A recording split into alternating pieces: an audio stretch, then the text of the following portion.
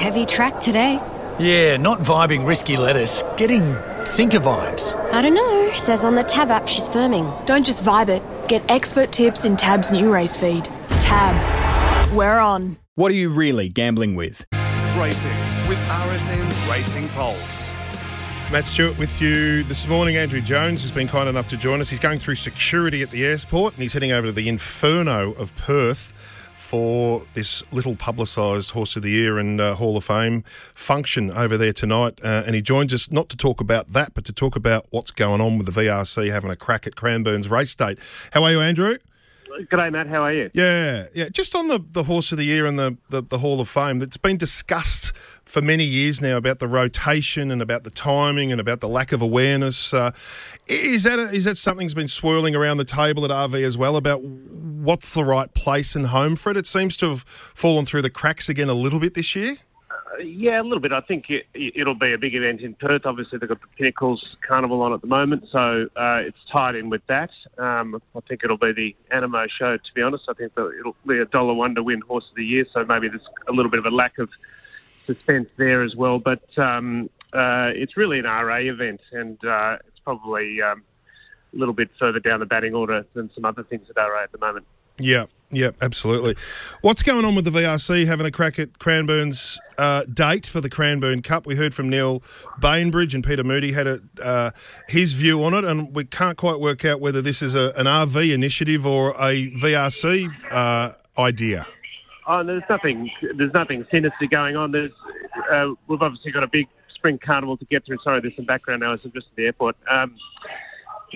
With the Cranbourne Cup this weekend, and then into the Caulfield Spring Finale, and then the Ballarat Cup, and then Jericho Cup as well in between the two. So once all that's done, then we go through a full review process and we look at what, if anything, we can do to enhance the carnival, whether that be dates, whether that be event support, whether that be any other innovations we can add. And as part of that process, clubs submit and are invited to submit ideas. So it's all part of that process, and we're a long way from making any decisions. But why would the VRC submit for that date unless they thought that date was available?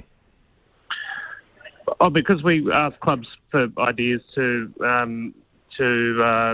make the carnival as good as it can be, and But you don't think it's as good as it can be with the Cranbourne Cup on the standalone?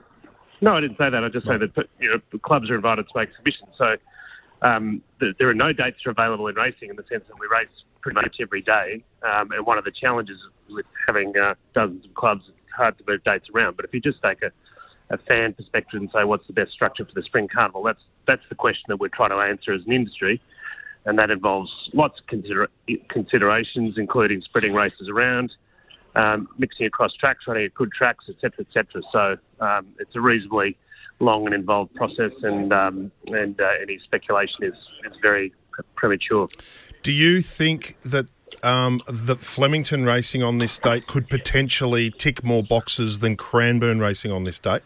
No, I don't have an opinion. I haven't gone through the process yet, and we haven't looked at all the submissions, and we haven't seen the results of this year. So we don't have all the facts, and it's pointless to speculate.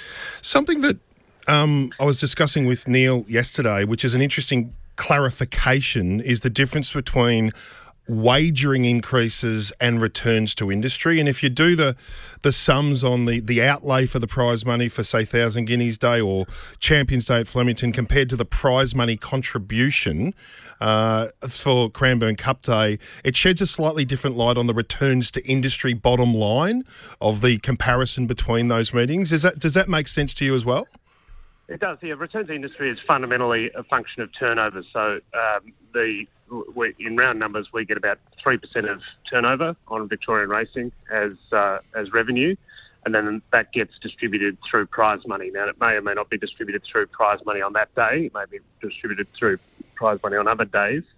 And that's how it works. So the higher the turnover, the higher the return to industry. But do you also have to factor in the distribution of prize money at meeting A and meeting B? So if there's 10 million at one meeting distributed and 1.7 at another, that's a loss, isn't it, compared to whatever the wagering is?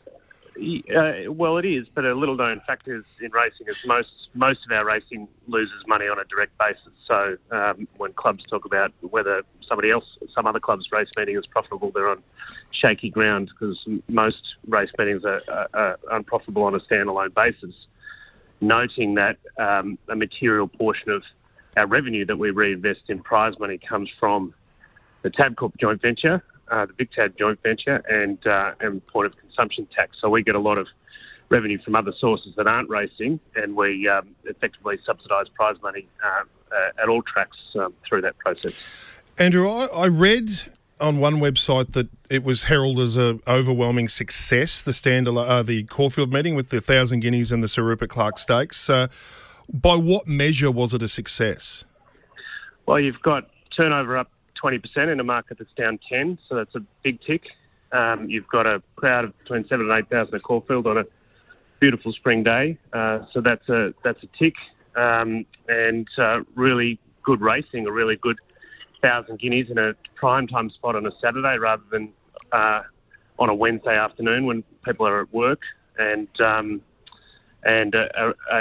good Rupert Clarke, and then a fantastic Country Cups final, which had a terrific winner and will only grow from year to year as it gives a through line for the 55 Country Cups that we run through the year.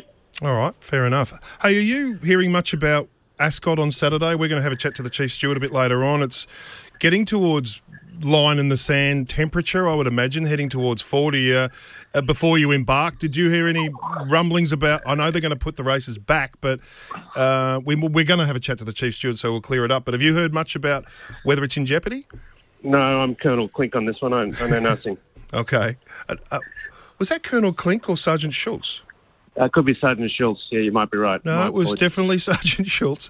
Hey, Andrew, thanks for your time. As always, you're always available, and we really appreciate that. And enjoy the evening and enjoy the race day tomorrow. Oh, Saturday. And looking forward to Cranbourne Cup, exactly. Yeah, right, take care, mate. Exactly. Cheers. Good on you. Andrew Jones there.